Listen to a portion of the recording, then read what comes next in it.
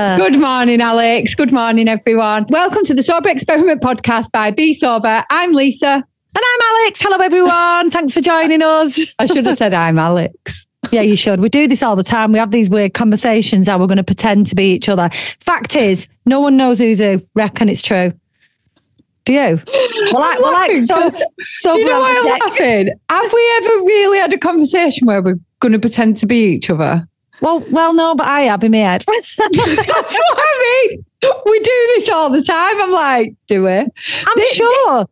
Last week. This is what you used to do when we used to go out drinking. You would tell a story and I'd be sat there the whole time going, I don't remember doing that. Probably like. And I'd be like, yeah. That's funny, that is. I love the fact that you were such a good friend. You never said you didn't remember, but now you don't give a shit, so you do now.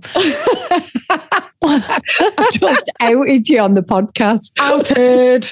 But genuinely, people used to say this, that we were like sober Ant and Dec.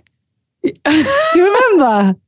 Yeah, but now I don't want to know that because I found out about Ant and Dec. Well, Dec in particular. Oh, I thought it were Ant. Is it Dec? No, yeah, it was Dec. Somebody told me that he weren't nice in real life. Well, I met a couple on holiday a few years back, and she did like some event organising and went to meet him. And apparently, halfway through a conversation with him, don't know how true this is, so just for disclosure, it's word of a word of a word of a word. But she apparently he turned his back to her and he was like, Could you ask her to leave, to one of the assistants? Shut up. Apparently. I don't know how true that is, but there we go. I think I can see it now, though. Since I got told that, like, I've seen a picture of him and I think I can see that he could be rude. And that was separate, wasn't it, from what I've just told you? So by a different source. Yeah, different source. That's two people we know of. Does anybody else know? Let us know. Email us. Email us. Tell us all your stories about Ant and Dec. Be fair, Lisa. No, Alex. Why did we even come up with this? To be fair, he's probably just pissed off with you. Oh. So once when I was 14, it gives my heart's actually pounding, right? But this leads into what I want to tell you about really well. So my heart's pounding. I was drunk. I was 14. Ant and Dec came to a nightclub in our local town doing Let's Get Ready to Rumble. And I leant over and I pinched Dec's bum. They were called at the time PJ and Duncan, weren't they? Yeah, PJ and Duncan. It was basically sexual assault from me, and I'm very sorry. So you are the reason that Dec is an arsehole. My fingers were too close to that arsehole. Oh, right. Oh, that is funny. Right. It leads so well into what I want to tell you, right? Because that gave me anxiety, you talking about that, because it was something that I did when I was drunk, right? And I've always tried to articulate that my anxiety and regret didn't come from like me being an arsehole as such from when I was drunk. Like I never did bad things, but I've never been able to articulate exactly what I did, which caused me so much regret and anxiety, as well as it being the alcohol. And then something happened this weekend. And I was like, afterwards, I said that I would have woke up the day after and played that over and over in my head forever and had the biggest regret. And I was so grateful that it all happened when I was sober, because I dealt with it there and then. I'm so embarrassed. Before you tell me this, I've just realised I'm really loudly mouth breathing in my mic, so I'm so sorry if I sound like a pervert in the background. Got excited about my hands on Dec's ass. In the background. Go on. Right. Go on. So it was Ben's 21st birthday last week, my son, my middle child. And we all went for a meal on Saturday, right? It was one of the best meals we've had as a family in ages. We all absolutely loved it. We sat on a big round table. We got Ben a caterpillar cake because he's always had one and he doesn't like change. So even at 21, we're still knocking out the caterpillar cakes. Anyway, it got really busy and this table ended up in front of us. There were one at the side of us with loads of people on and one in front of us. So the waiter couldn't really get through to our side. So he was coming through the other side. Anyway, I said to the waiter, I was like, oh, can you bring the cake out for us? So he said, oh yeah, I'll bring it out now. So about 5 minutes later, the waiter comes with this caterpillar cake singing happy birthday, yeah? So everyone's going, happy birthday to you. And he brings it over and I can see that he can't get past. So he comes the other side and he hands it to this girl on the other table, right? Oh, no. So I was like, oh, and I looked and I was like, said to some other people on her table, like, oh, I think that's our cake. So they went, yeah. They clearly didn't hear me, right, what I was saying. So I picked the cake up off this woman and I hands it to Ben. Well, what's the fucking chances that 2 people are being brought caterpillar cakes at the same time? Oh, Lisa, I literally took this cake from this woman.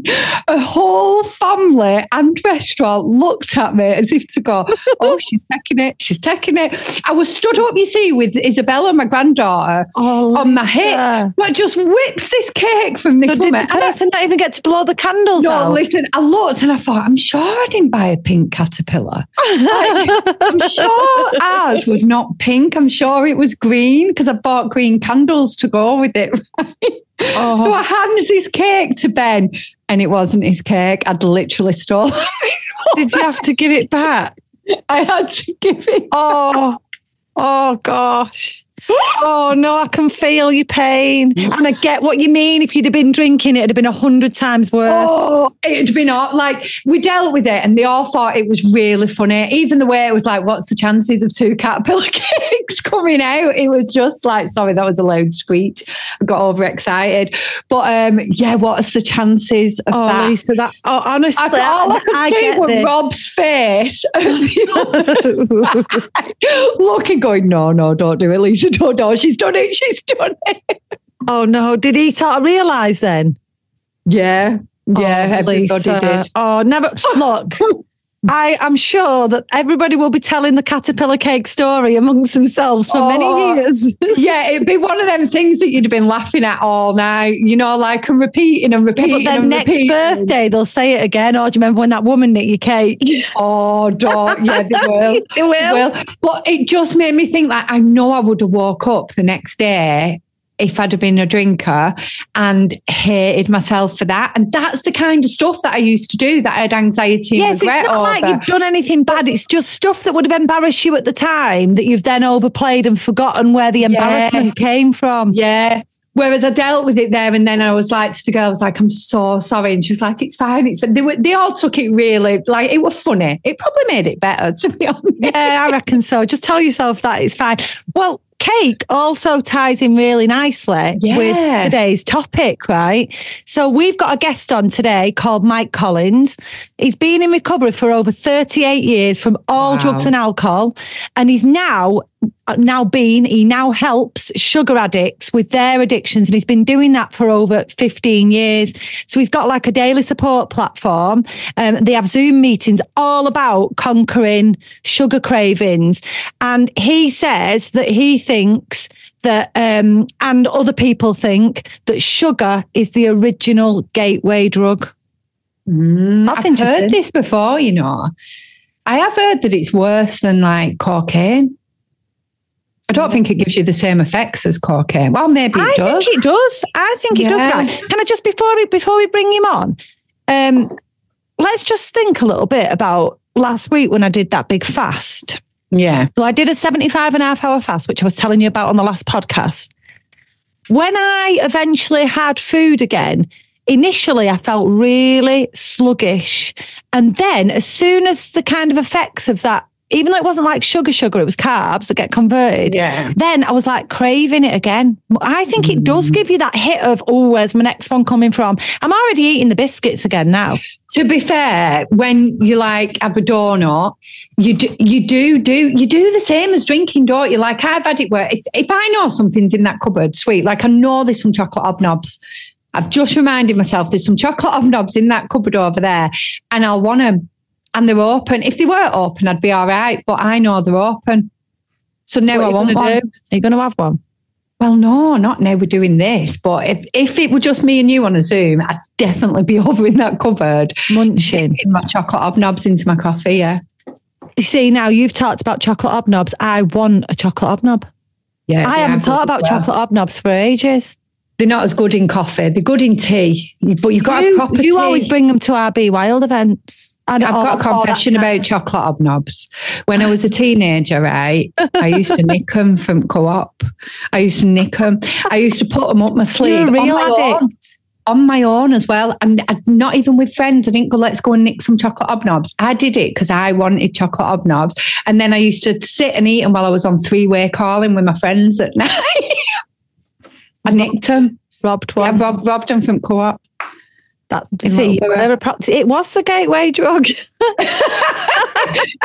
it was. There you go. Yeah. All right, let's get him in. Right, he's coming in, Lisa. We're laughing because we paused temporarily because we're now a week later for me and Lisa, by the way. We tried to dress the same. But I went, right, Lisa, we need to say hi, Mike. Like, not to say hi, Mike. What is wrong with me sometimes? So hopefully he's here and managing to switch his camera on and unmute. And hopefully he will know that we're already recording if I've done everything right. Hello, Mike. Hello there. How are you? Hi, Mike. How are you? I love this sugar-free man behind you. I know that guy. How are you? We're good. How are you? I'm well, thank you. Thanks for coming on. I am quite excited to find out a lot more about what you do because somewhere on your bio, there is a claim that sugar is the original gateway drug. And we were talking a little bit about our hobnob addictions. Well, more to the point, Lisa's hobnob addiction, which are a biscuit in the UK. I was going to say, you might not know what a hobnob is. So a hobnob is a kind of oaty digestive style biscuit coated in chocolate. Hangs the head in shame. Yeah, that would qualify. Let's take you back first off. Tell us a little bit about where your journey to becoming the sugar-free man, as you're so aptly called, came from and how you got to this point. Sure, I'd be happy to. I have are we recording now or we're straight in? We don't mess around, us, Mike. We don't mess around. We're going right in. Well, let me see. So this is a sobriety podcast, so I will include that part of the story, if you will. Usually I leave it out or I skip over it. But the story starts another generation back. My grandmother, my mother's mother, died when she was only 8 years old. And like they had to move in with my great aunt, who was not the nicest woman in the world, but they owned the country store across the way. And what happened was anytime my mother walked into that store, she could have any candy she wanted for free, which was a wonderful thing to do for a woman, for a young girl who just lost her mom. But she grew up believing that sugar was love, right?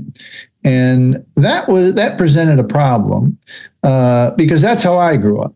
And we were just covered up with sugar. I mean, sugar was our life. My mother loved sugar. We had unfettered access to the sugar bowl. We could put as much sugar as we wanted on the cereal. No one said no sugar, nothing. It was just there. And then candy and soda. Well, we couldn't afford soda, so we had Kool-Aid with 3 times the recipe, right? And now the key part of the story is, I mean, like a lot of people, and whatever a hobnob is, you grow up with these things. And you get this understanding, and this is an important part of the story. And as we move forward, and you'll see how it ties to drinking and substance use disorder and how it is the gateway drug.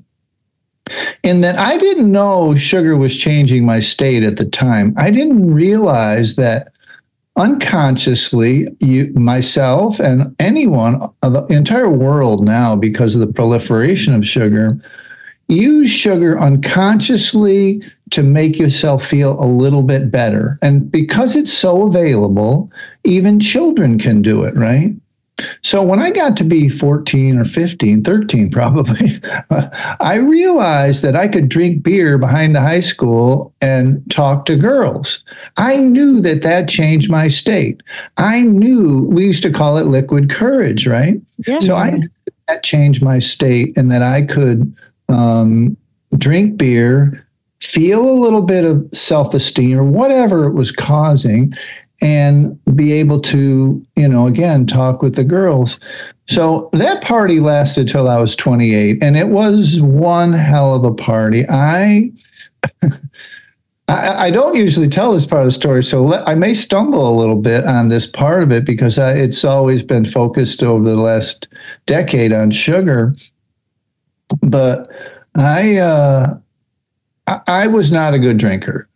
When I was 19, I blacked out the first time I ever drank.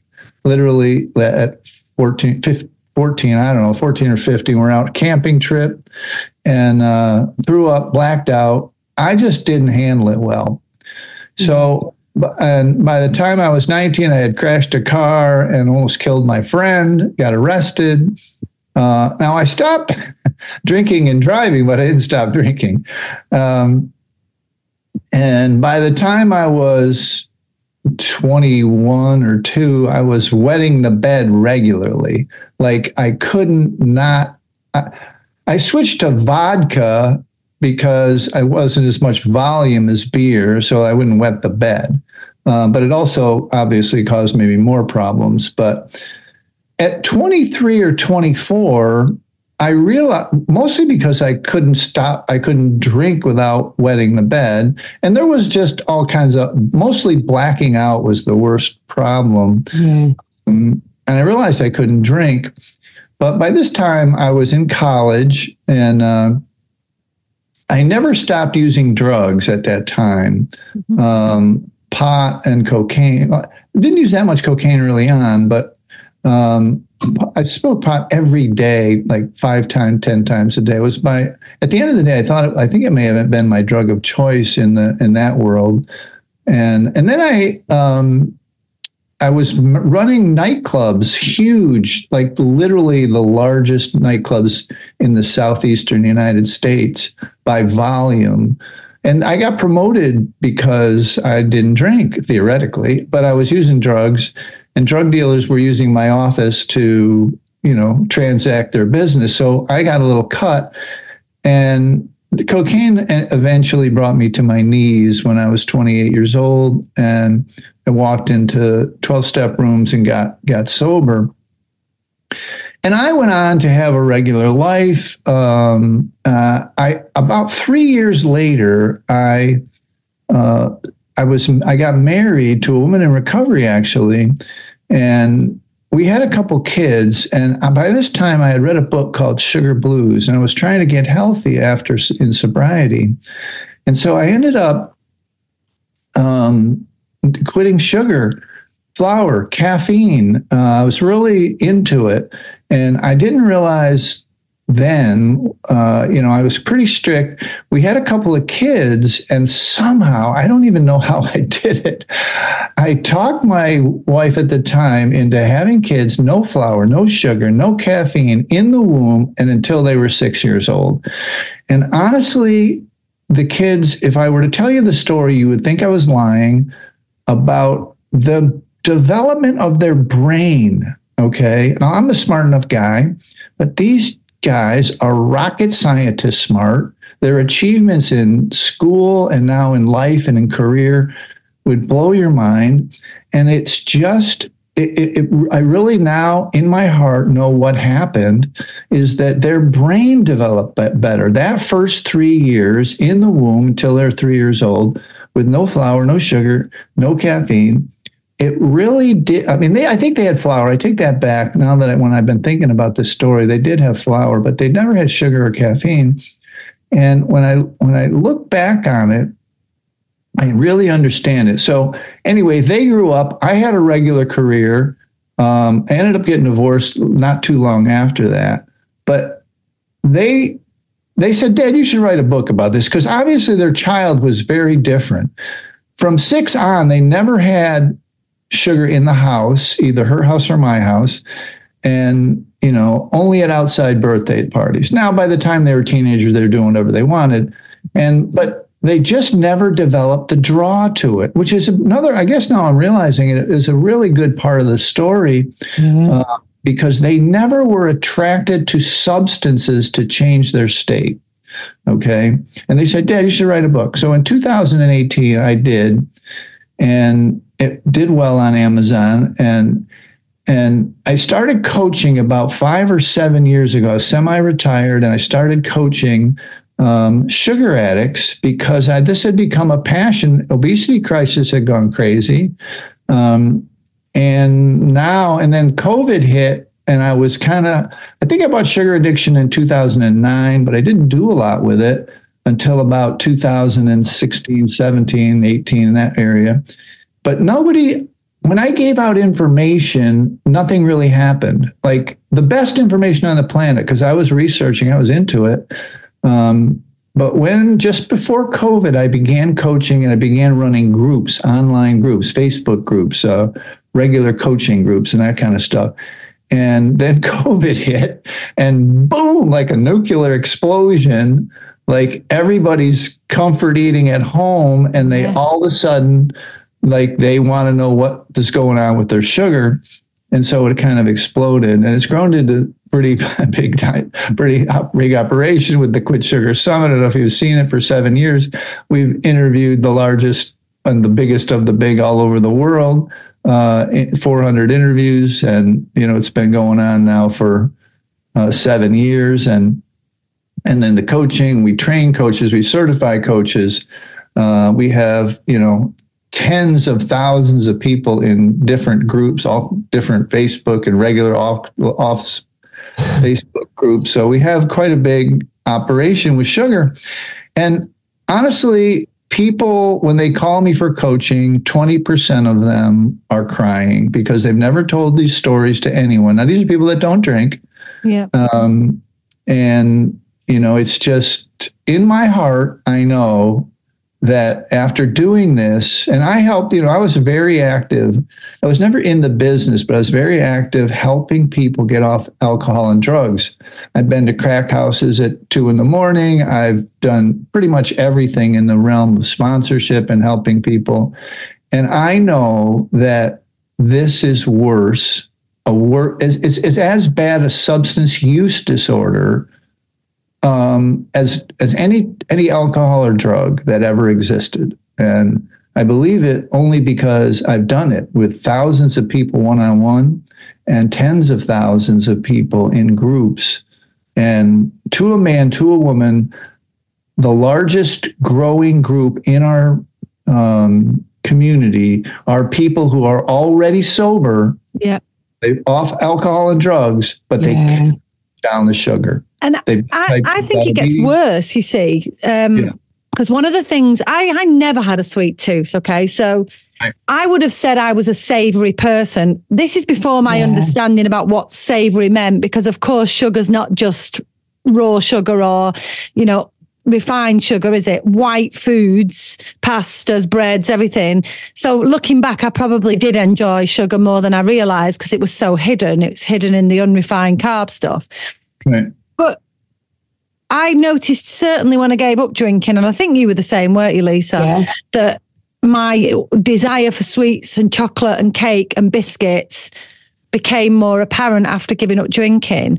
And it is one of the things that one of the topics we probably discuss most in our community of let's deal with the smoking, let's deal with the alcohol, and then everybody's left with this sugar addiction that they genuinely can't break. Everyone knows what they need to do, but they don't feel they can get off the sugar, and you said it's mind altering. Yes. Let's talk a bit about that. Well, the science now is very clear. Chris Palmer of Harvard, just recently Georgia Ede of Harvard, both of whom have been on our summits. And it is, in essence, metabolic syndrome of the brain, okay? This is the thing that causes obesity, causes type 2 diabetes. This is basically abuse of ultra-processed carbohydrates.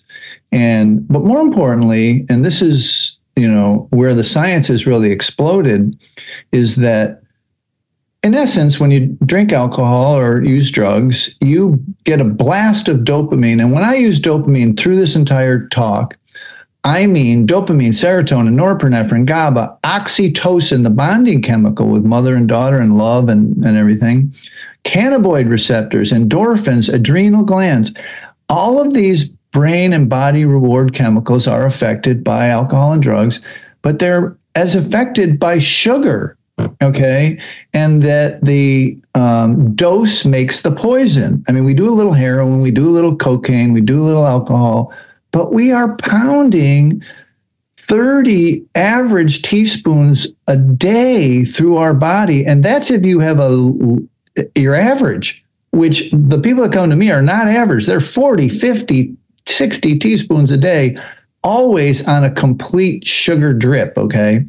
Which is affecting their nucleus accumbens, their brain reward chemicals. They're literally grooving a new they have since birth, since childhood, grooved a new pathway in their brain that is down regulating their dopamine receptors. The exact same thing we're doing as alcohol. You all know a friend who's, can't quit alcohol. We all do, right? Yeah. We know someone who just can't, like you say, why don't they just quit? Well, you say the same thing with sugar. It's like, why don't they just quit? They're 300, 400 pounds overweight, losing limbs, going blind, and they still can't stop. The doctor says this is the problem. But the psychoactive nature is the thing that is ignored.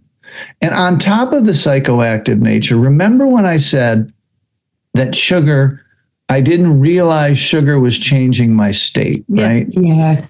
The important part here is two things. One, this requires a literal brain rehab.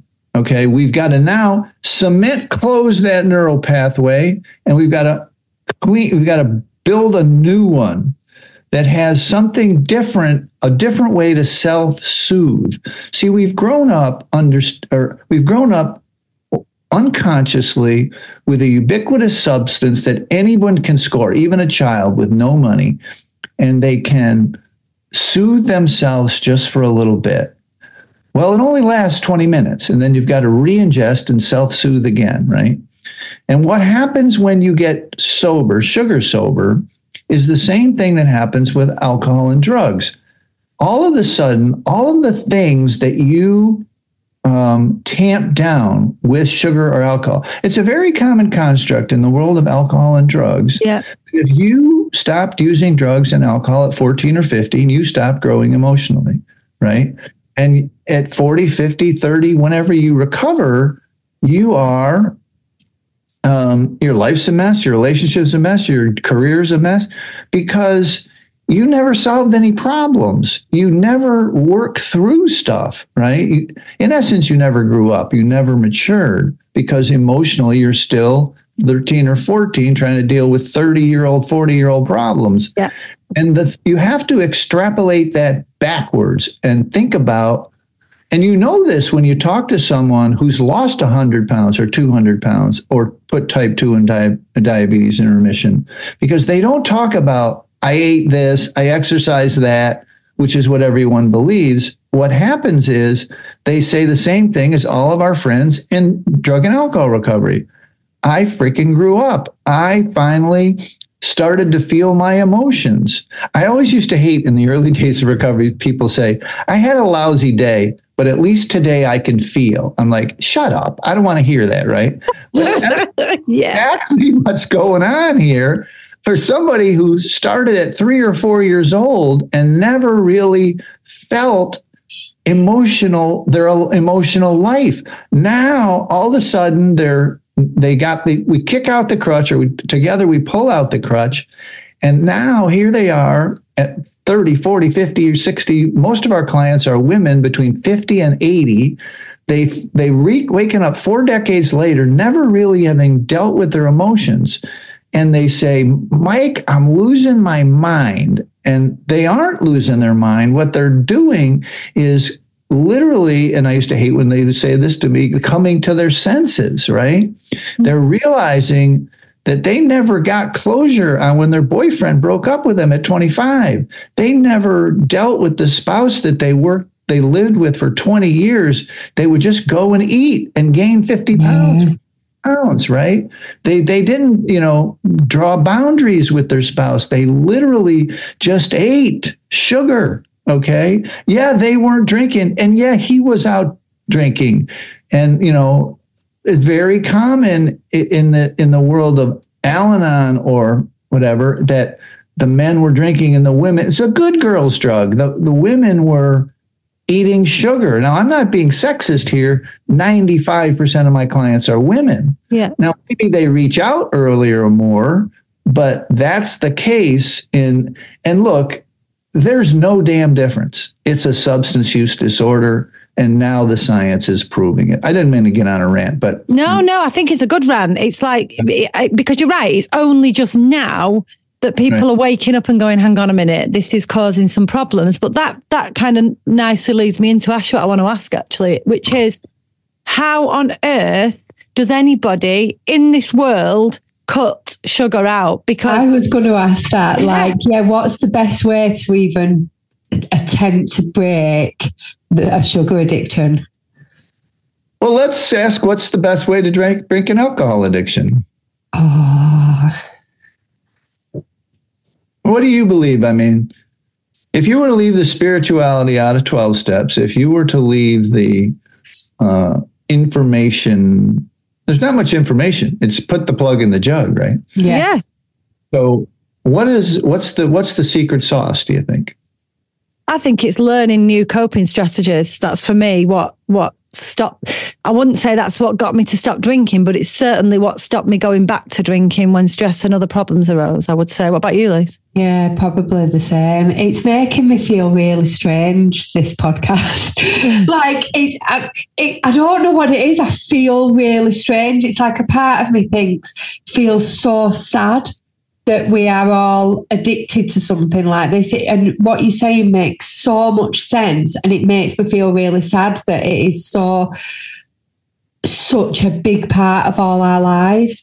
And that's where I feel like it was easier to give up alcohol because of how I knew it changed my state of mind. I was aware of it, whereas I'm probably not as aware of it with sugar if it's something that I've done my entire life. It makes me really sad. Do you know when I've gone for bouts without sugar? You'll be aware of it when you stop. I was just going to say, Mike, actually, I used to, for a couple of years, I lived fully keto. Now, I would like to think that I'm fairly healthy, but I was fully keto for 2 years. I'm not now. And I have to say, I'll tell you what I noticed is I was on the ball, I was sharp, I felt less tired. I never had a dip in the afternoon of energy. I didn't crave sugar when I didn't have it after a while. So that's almost worse in a way, because I know I feel better without sugar and still I've gone back to eating some sugar. So let me finish I believe the answer to your question, your original question, is community. Okay. Yeah. It's yeah, you're probably right. Why didn't we answer that correctly? I'm so mad at myself. And I think you guys run something called a community. Yeah, we do. And I also want to make you feel better. I don't have, let me see, look at the names here, Lisa, because I've been on probably 100 podcasts and 50 of them have been recovery podcasts. The other have been keto or carnivore or some type of food or health one. But of the recovery podcast, at least half of the host has said to me, Mike, the reason I had you on is because I've been sober 5 years, 10 years, 12, whatever, how many years, but I can't quit sugar. I'm having a problem here. I'm gaining weight. My doc says I got to go on some medicine or something. And they're like, I want to quit sugar, but I can't. And this is why we wanted you on, because our community can't. So many of our members come to us, they're breezing their sober life, and now they're going, I can't stop eating crap, excuse the phrase. Yeah. No, it's very, very common in the recovery world. You've seen it. You talk about the freshman 15 in college, like gaining weight or whatever. It's like the freshman 50 when someone comes in recovery. They just gain, like in a year, they gain 40, 50 pounds quick. Yeah. Because and you've seen the back of the rooms, the support meetings, whatever kind you go to, doesn't matter. It's just a smorgasbord of coffee, sugar, and nicotine. It's a step down, great, but it's not, you're stopping crashing cars and getting arrested, but you're not health-wise. And the most important part of this is that you're still not growing emotionally. You're changing the state of your mind and your emotions.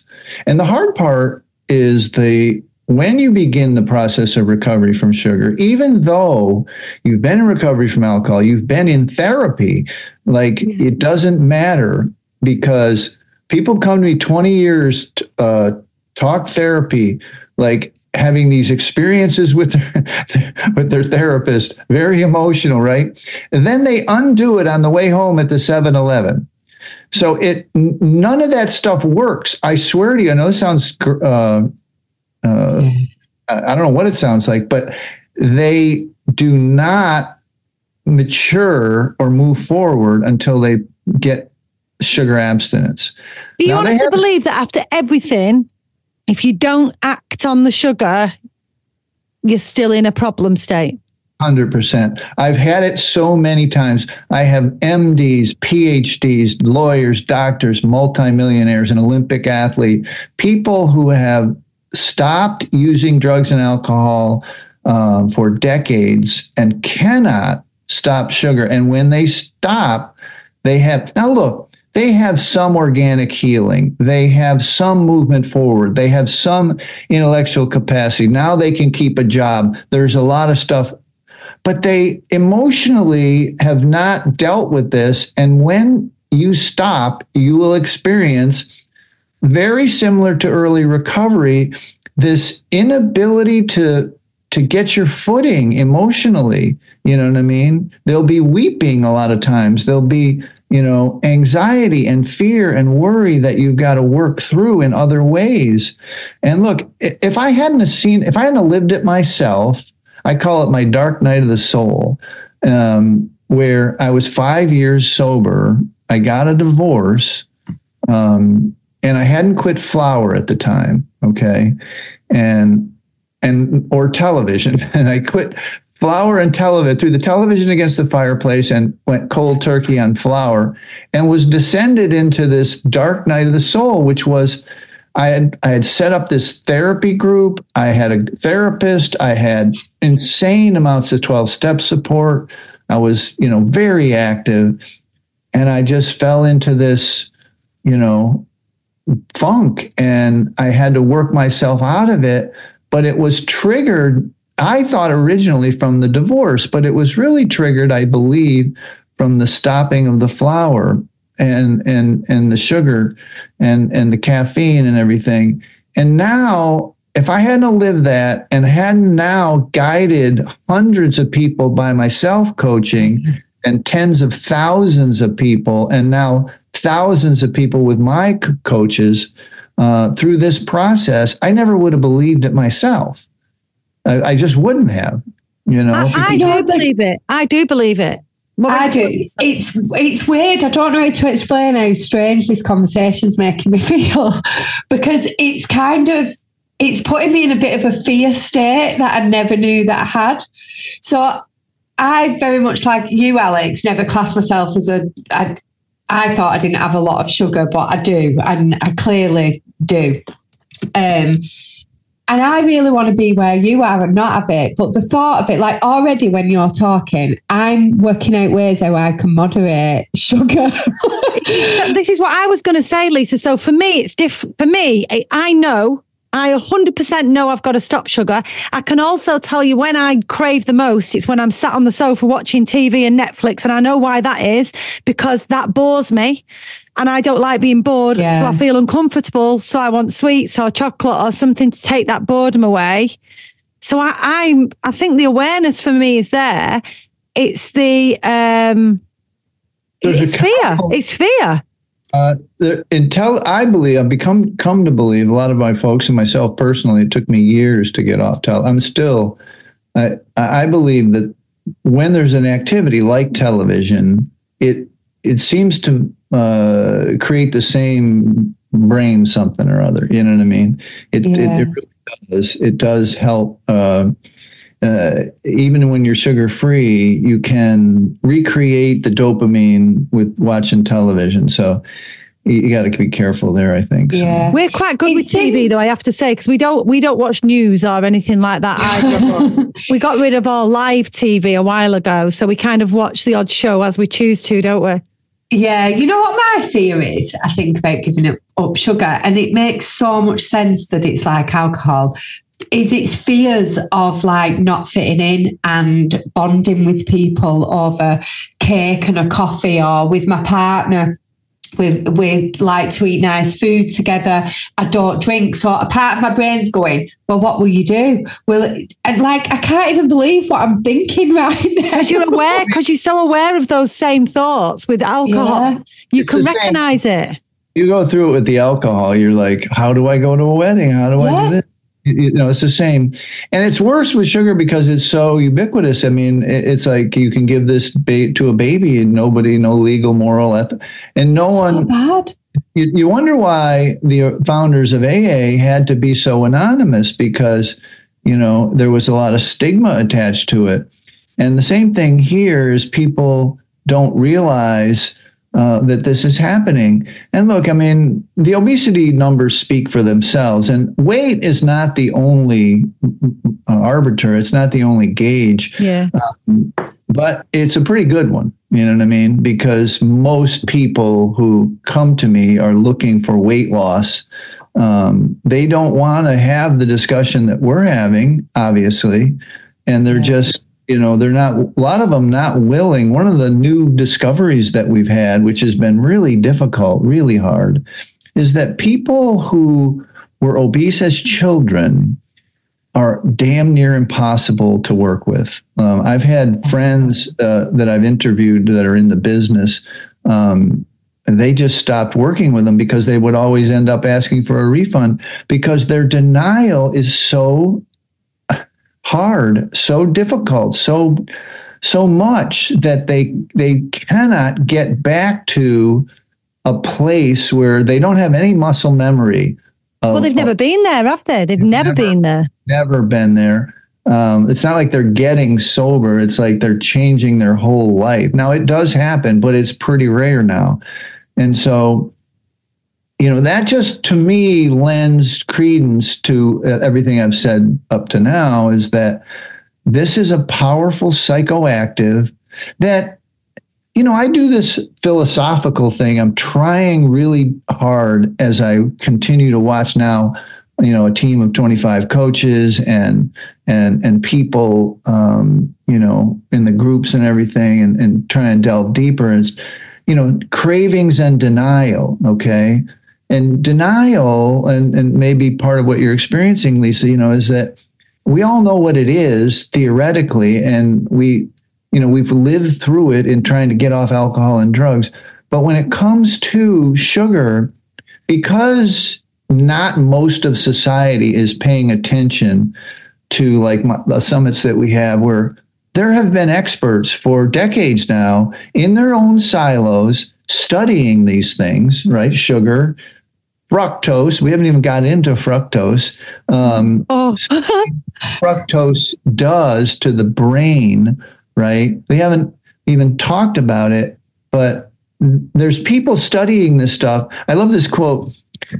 The future's already here. It's just not evenly distributed. Okay. And people don't realize that this is happening, that the maturity of the science, the groups of people that I speak with have groups of their own, you know, the educators and the book writers in the sugar reduction world or sugar addiction world. And so no one really knows about it. I mean, they don't kind of think the way that we're talking honestly today. You know, they don't think this. We'll get back to our chat shortly, but first, let us tell you about Be Sober. At Be Sober, you'll find a supportive community of like-minded people who understand and support you. Energize your mind and body with our fitness sessions. Discover the power of mindfulness with Be Sober Yoga.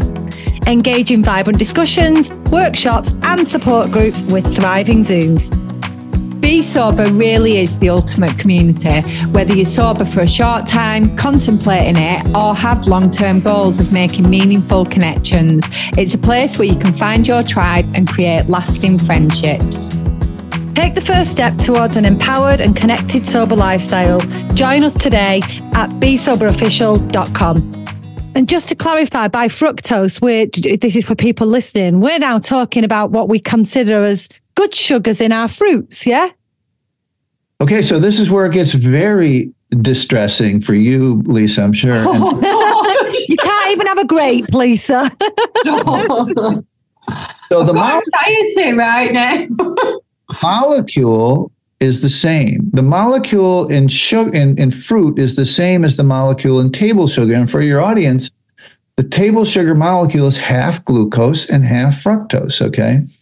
And the study of fructose is really not that old, okay? It's, 10 to 15 years harsh, like a lot of work on it, but really only in the last 3 to 5 years has the information exploded. And what we've discovered is that, not me, I mean, the scientists have discovered is that fructose acts more on the nucleus accumbens and the dopamine and everything. And in my belief, and this is backed up by one scientist who's been funded by the United States government, who believes he can stop alcoholism by blocking the fructose pathway. Okay.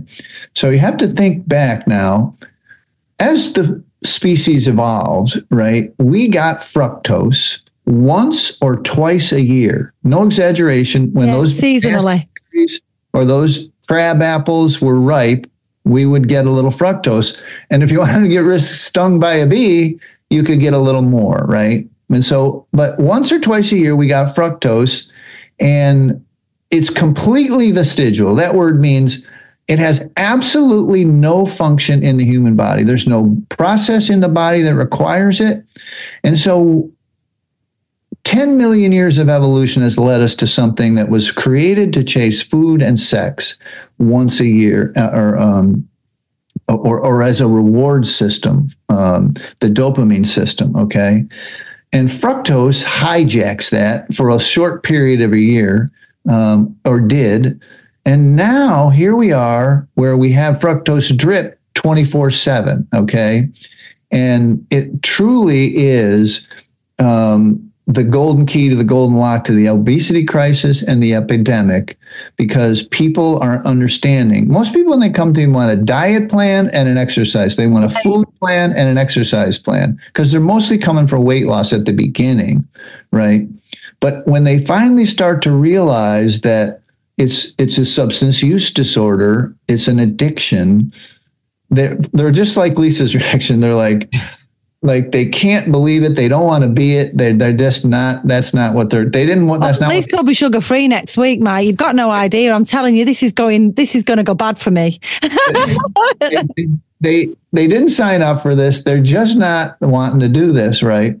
And now again, the study of fructose has led to the for me, as a recovering alcoholic and drug addict, and someone who is really into all this for many years and understanding it, I'll be tomorrow is my 39th year of sobriety. I've been sober for 40 years.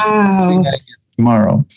And this is my life. I really want to get this message out, but I don't believe we can get this message out until people start to understand that in the 1980s, a lot of the food system changed, and high fructose corn syrup became prevalent in everything, the sodas and the foods and everything. And that's when the obesity numbers started to go. Yeah, right? I think we followed in the UK slightly behind you, because we don't have corn syrup, I don't believe. Yeah, you have eliminated or made illegal some of the uses of it in I think drinks and a few other things. We still have a load of other rubbish in our stuff though. Oh yeah. I mean, everybody's got it now. We've exported it all over the world. And, South America, the Philippines, everywhere now is having the same issues as the United States. And it's interesting because our figures for obesity and diabetes, and, you'll know this obviously, that now even dementia is being classed as type 3 diabetes because of sugar. So all of those things, we literally are just behind you on the curve now. So we are following exactly the same pattern, just a little bit behind you. And that's where we're heading in the UK as well, which is quite scary. It's quite frightening. It's scary. I don't know. I mean, I think what gets me the most about what you're saying, like I say, I've done sugar-free. I know how that feels. I know it's good. And yet I'm pulled back. So clearly what's bothered me, and do I think upset? Perhaps upset is the word, is that clearly there was something I've not dealt with that's made me go back to it, which bothers me a bit because I really thought I had my stuff together. One of the hard, and people in recovery seem to be better at this because they know it's part of the process. Yeah. The inability to have not gotten closure on something is something we dig into, and the 12 steps modify or dig into it a little bit, but they don't really, for a lot of people, solve the issue because they're continuing to use sugar and whatever, and other nicotine and caffeine and whatever.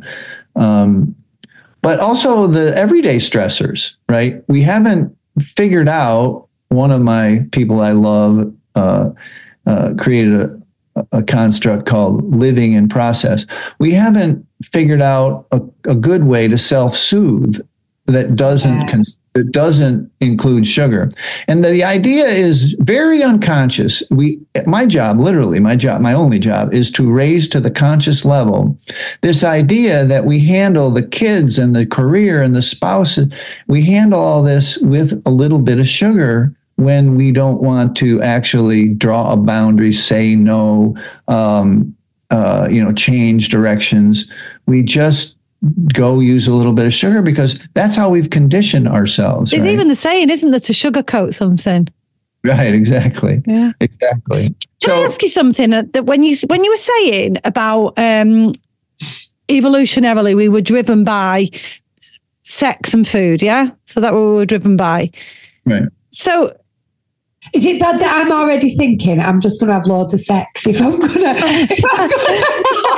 This is what we just asked though, Lisa. It's a bit similar. Is that, could then, theoretically, the fact that fructose and sugar is so available, could that be impacting people's desire for things like sex and survival in a healthy way? God in heaven. Absolutely.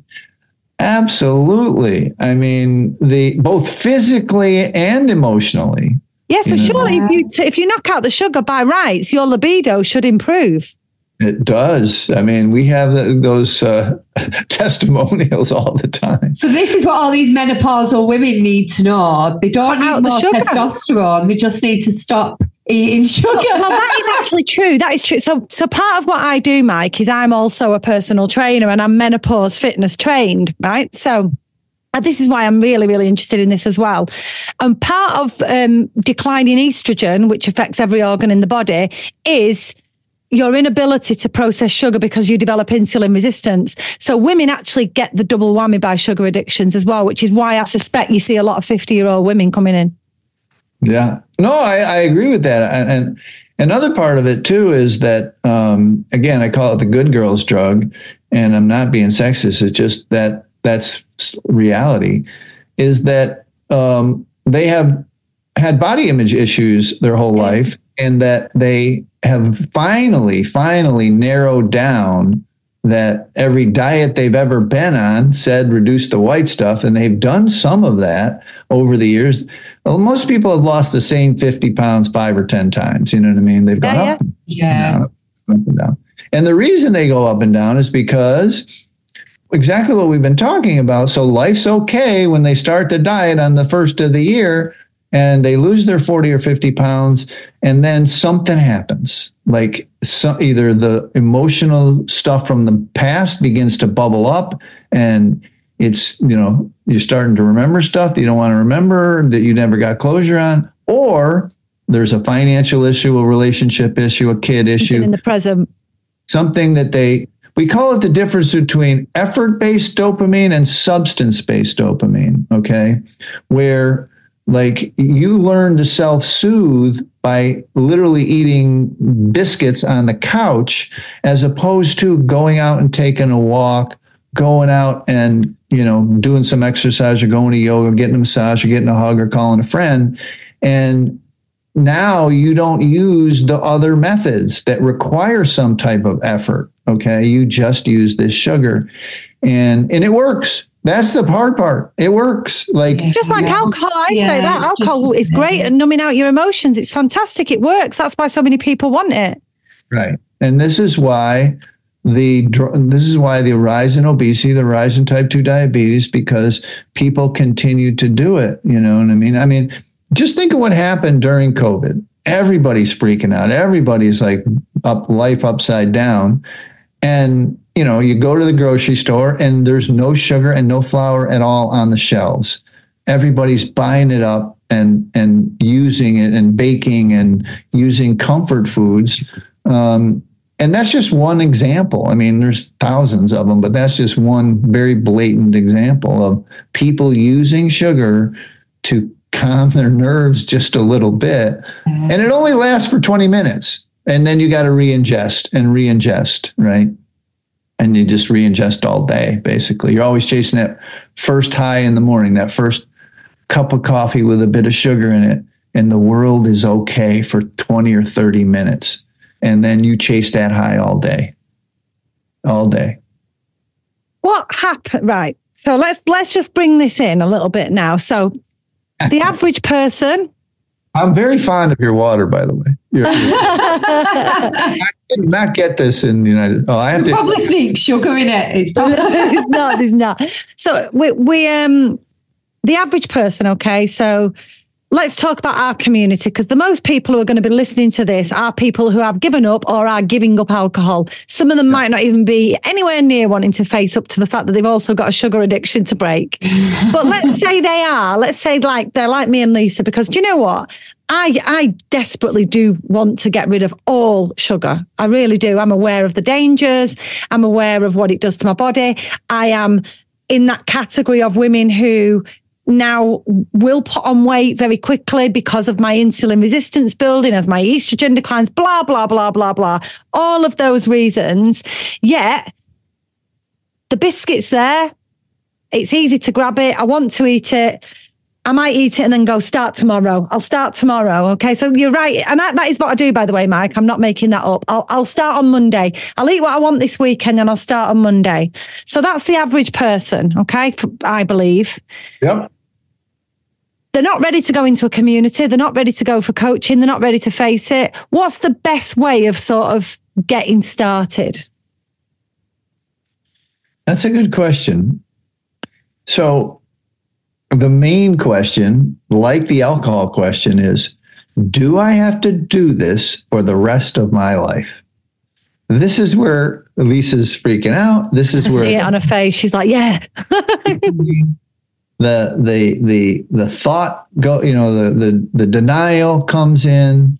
It's like they seem, or we seem to see everyone else using this stuff, not with impunity, but they seem to be able to do it and have no problem. Some don't have a weight problem, don't have a diabetes problem, don't have any problems, right?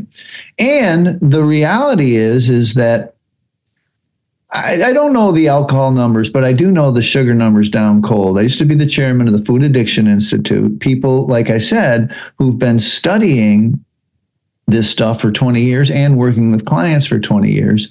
Alone, no one, now that we're all, not a lot of us are together and stuff. Actually, the meeting's actually in Great Britain in May, the World Food Addiction Institute stuff. Interesting. And so what I'm saying here is that, what am I saying here? That people are coming to this idea, and the numbers are as follows. A about a third of people are biochemically unable to ingest sugar and flour without creating massive cravings for more. We're stone cold addicts. I'm one. Don't know if you guys are. You have to make that decision. About a third of people, and these track with the obesity numbers, okay? A third obese, a third overweight, a third normal, right? Now, you can be a very thin sugar addict. I got a coach that's an ultra marathoner. I have, worked with an Olympic athlete. No, she never had any weight issues, but she still couldn't put the sugar down. A third of people are harmful users, okay? Meaning, if they do a reset, if they get some abstinence and reset, they can occasionally use sugar on Christmas or their birthday or whatever and not have a problem. They're realizing what it's doing. They've done it unconsciously. They've gained weight. They've got health issues, but they can reset. And then there's a third of people who are normal and we all hate them. No kidding. But they can take a half a biscuit and leave it for a month and never think about it. I don't understand those people, Mike. I can't do that. People either, but those are the numbers and it's pretty consistent. You know what I mean? I don't know if it's like alcohol because I don't exactly know the alcohol. I don't know the numbers. I don't think the stone cold addicts are as high as a third of people who ingest alcohol have a problem with it. But I do know for a fact that those are the numbers. And everyone seems to agree now as we mature that their clients are similar. So the answer to the question is when people want to get started, they have to kind of decide like where they fall and what they need to do to stop. Like harmful users, like they could fall into addiction. Like that's where I think I am, because I can, if I really use my willpower, I can go, right, I'm not having any, cut it all out, and then go for quite a significant amount of time without any, feeling pretty good. And then I might have it on my birthday or I might have it at Christmas, but I do eventually slip back in. Yeah. I'm the same as like when I drink. I know I probably have sugar like when I drank, and that was binging. So I'm a binge. I could go all week thinking I don't want anything. If I don't have it, it doesn't bother me. And then I will do it and I will eat. And I've done this for quite a few years, actually. I remember sitting in the car park of our local supermarket. You know what? I did it yesterday. And I forgot that I did it yesterday. So I'd been in and then I got some shortbread caramel chocolate things and I sat in my car, and by the time I'd got home, every single one was gone. And I actually threw the packet in. I can't even believe this. Did you hide the packet? I hid the packet. I threw it before I came into the house because I thought Rob will know that I've just ate them. And I can't believe that this has just been a realisation to me. Oh, it's making me so agitated. I feel agitated. It's really shocked me, this discussion. Let me give you a couple of positives. Okay, so I believe your awareness that this is happening is, I think, a good thing. Okay. Also, when someone calls me for coaching, or when I take a call for an intake for coaching, like I said, 20% of them are crying.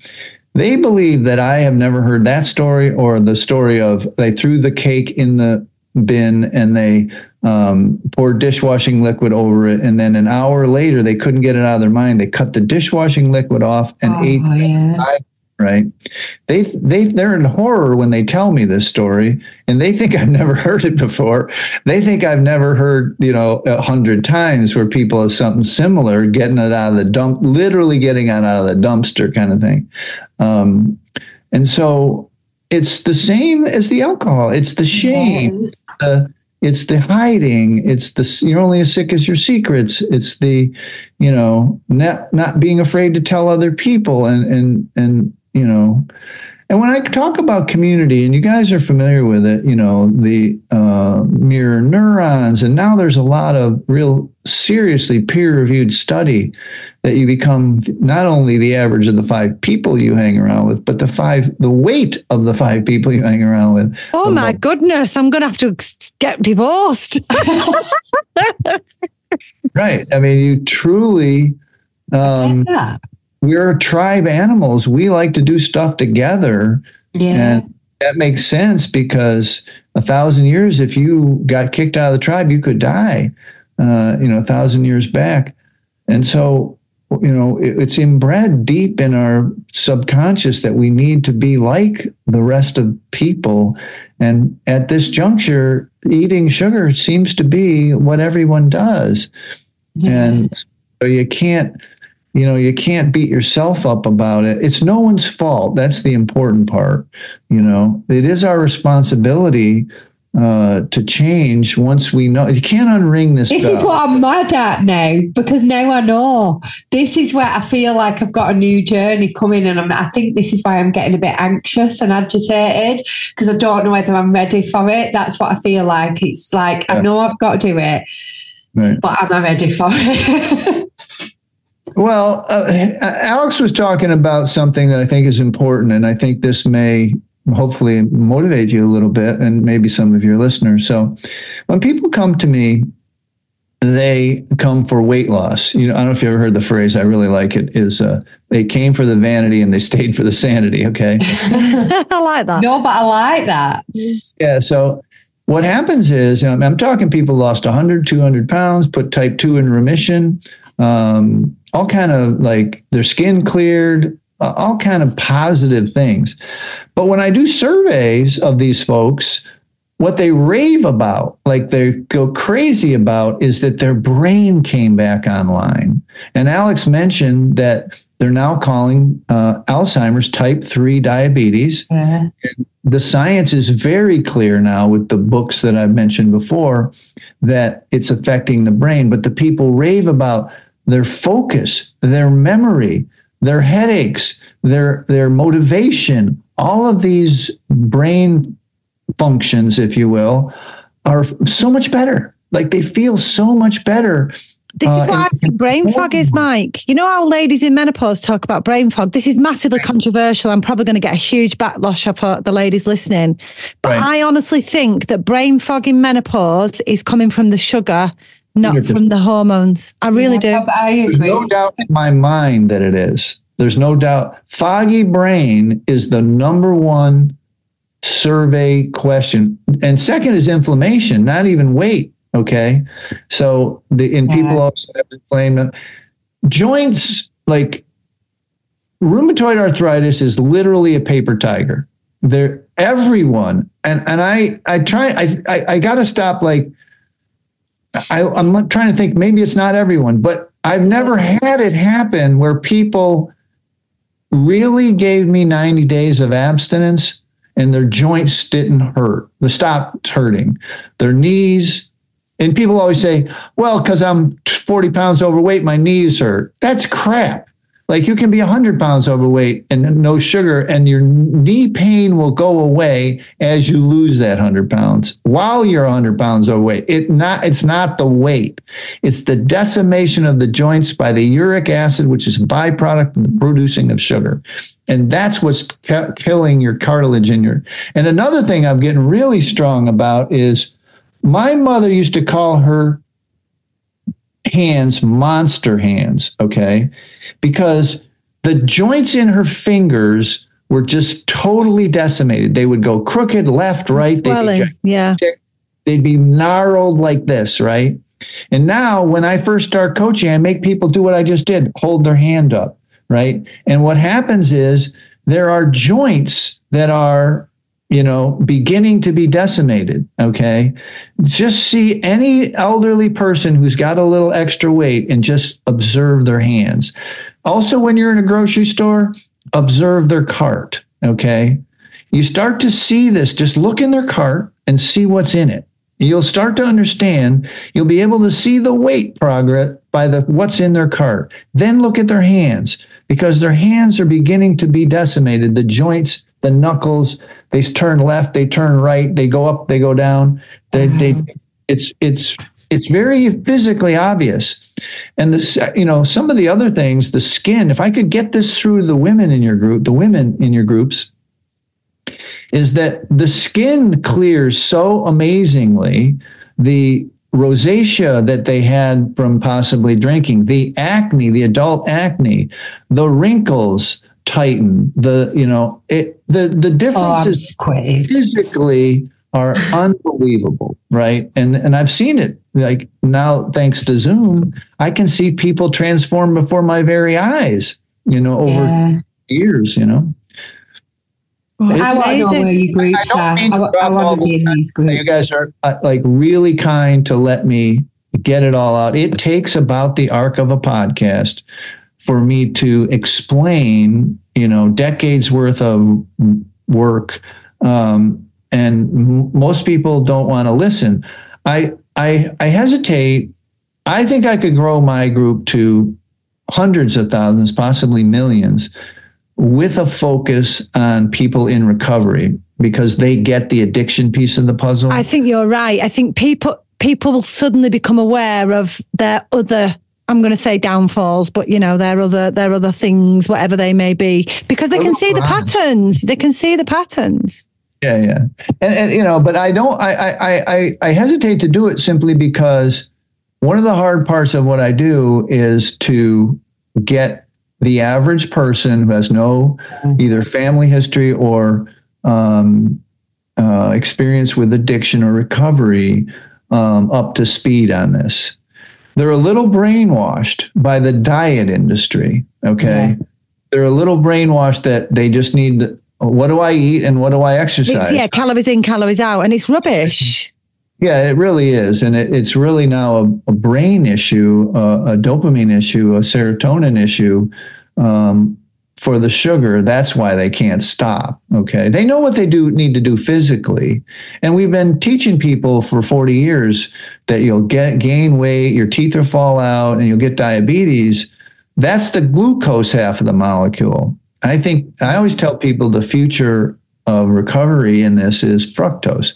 If you want to get off sugar, study fructose. This is where the gains are being made in the understanding of the psychoactive nature of sugar. Is it fair to say that glucose is the physical changer and fructose is the psychological changer then? Well, good delineation or good question, because yes and no, it is. But remember, fructose can only be processed in the liver. And we have an epidemic of 5-year-olds with fatty liver, a literal epidemic.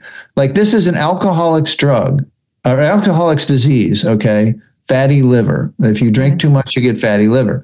Well, now almost everyone has fatty liver. Non-alcoholic, yeah. I think 50% of the population is pre-diabetic. They don't realize they're headed towards diabetes. And the reason is the fructose can only be processed in the liver. It's not burned or processed in any other way. It has to go through the liver and it causes problems in the liver. Okay. So it's yes and no. So not only psychological, yeah. It's so, it makes me feel really sad about like my grandma as well. So my grandma was a wonderful lady, very attractive, very slim. She ate processed food all of the time and she ended up having Parkinson's and dementia. And if I look at what young as well, Lisa, wasn't she? Young.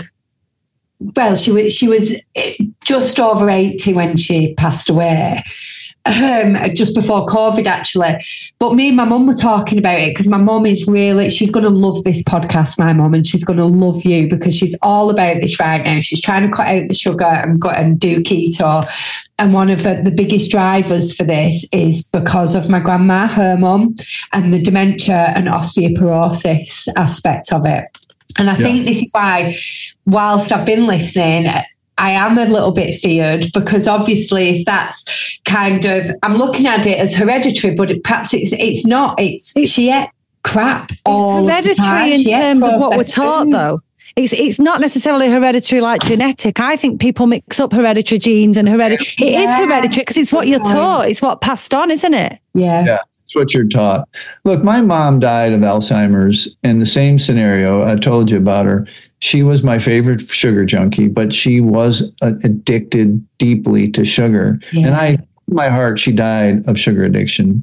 And the osteoporosis is another one. Like the rheumatoid arthritis, it's sugar addiction. It molecules of calcium to get the sugar out, and you lose that in your bones, Do you think, Mike, and you might not know a lot about this, I'm pretty sure you probably will, but do you think if ladies who were starting to enter menopause and going through menopause could remove sugar, that they would be going through it a lot easier? Oh, absolutely. The hot flash stuff is bullshit. It truly is. Sweating at night is sugar addiction withdrawals. And something happens when women go into menopause in their ability to process the sugar. And then they have the night sweats all the damn time. You know what I mean? And you think it's sugar. Like one of the addiction or one of the withdrawal symptoms is night sweats. One of the things that happens to people who even didn't sweat, and people think of it as dysregulation, or the thermostat was too high or something, or they were, they had too many blankets on. It's sugar addiction withdrawals. Like when people get an accidental ingestion after years of no sugar, they sweat that night. It happens to me all the time. It's in the last 30 years, it's happened 10, 15 times.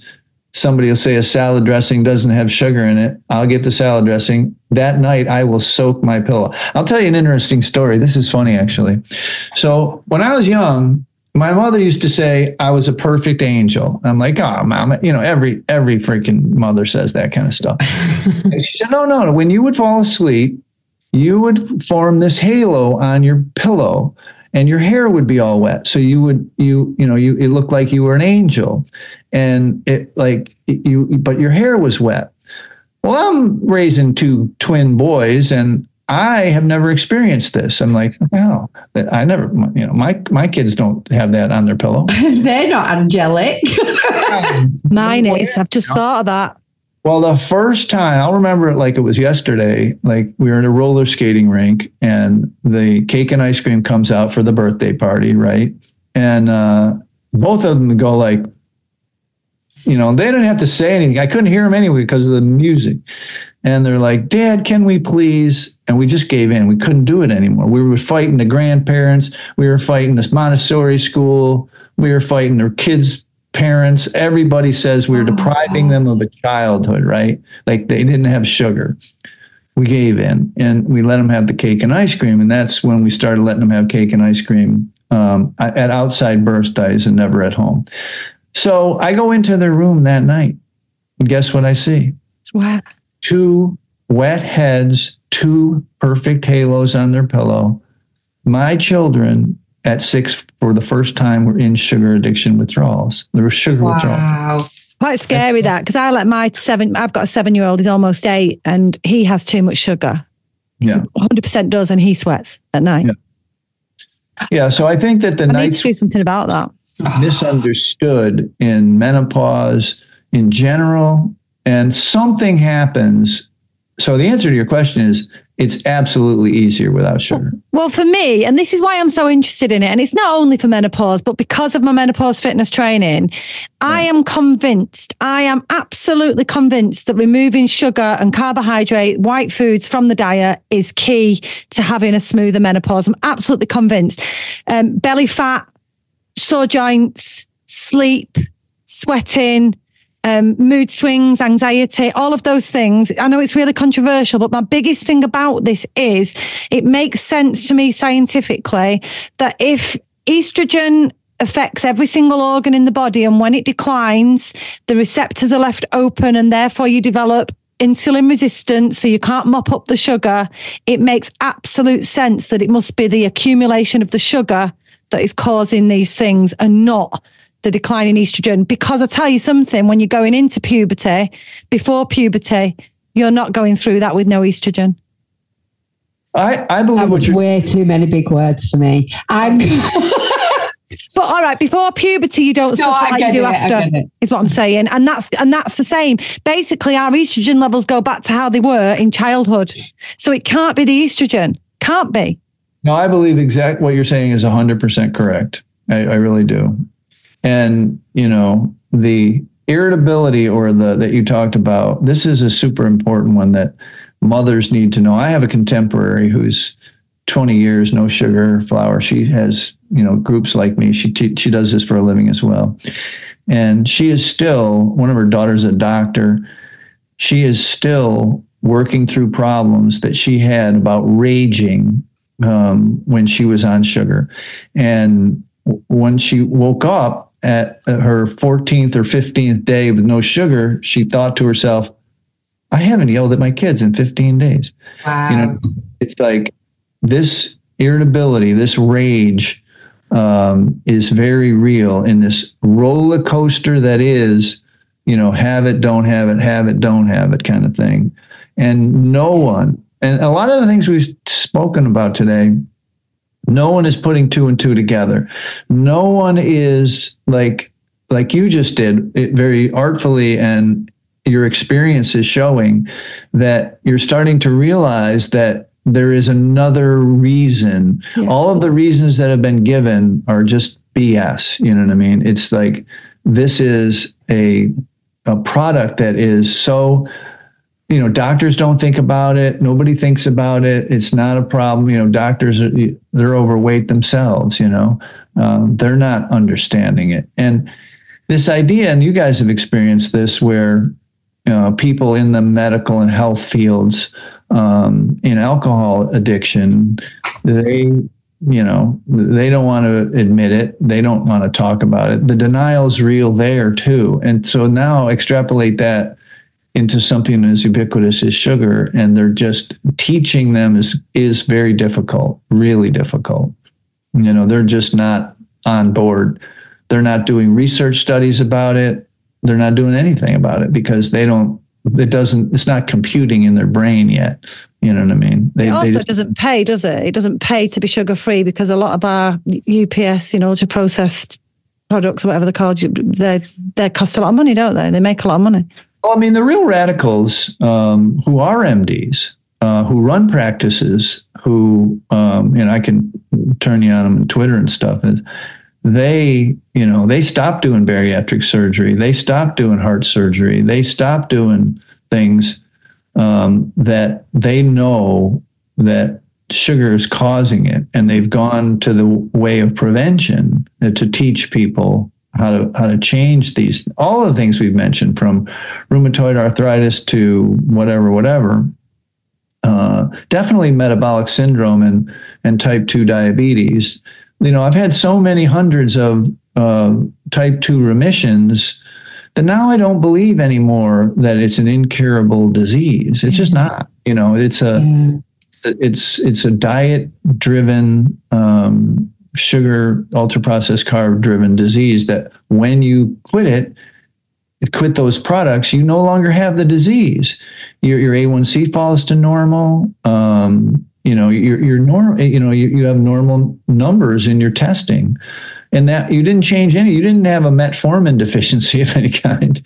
You didn't have a deficiency in some medicine they wanted to give you. You just changed your diet, and you now no longer have the disease. So that's been encouraging. For myself and a lot of the people we've interviewed on the summits as well. We've literally taken up so much of your time, and honestly, I could go on and I could still talk to you for longer, but I'm going to sort of ask you now, because I think there's going to be a heck of a lot of people interested in where to find you. So can we just, can you let us know some of the links that people can find you on? Yeah, the main site is sugaraddiction.com, and you just go there. The book that I talked about on Amazon is, we brought it home. We give it away for free now. You can read the book. It's free on the site. There's a little quiz there. It's like that alcohol quiz. You probably don't need to take, if you listen to the podcast and you go to sugaraddiction.com, you likely don't need to take the quiz. Just grab it. and I'm out there on social media as the sugar-free man everywhere. So it's like you just got to type sugar-free man, and there's actually a site up at Sugar-Free Man. You can get the book there too. So I'm easy to find. And you're on Instagram as well, Mike. I'm going to find you right now. I've got you. So yeah, find you right now. Mike Collins Sugar. It'll come up. Lots of stuff. Mike, before you go, I'm not sure how relevant this question is, but you're going to get it anyway. We have a question which is about our motto. So our motto is be brave, be kind, be sober. Which one of those do you most relate to right now, and why? Be brave, be kind, be sober. I think it's brave because I'm in the 99% of introverts, INFJ, and this getting out on social media, this getting the message out, even getting on podcast is difficult for me.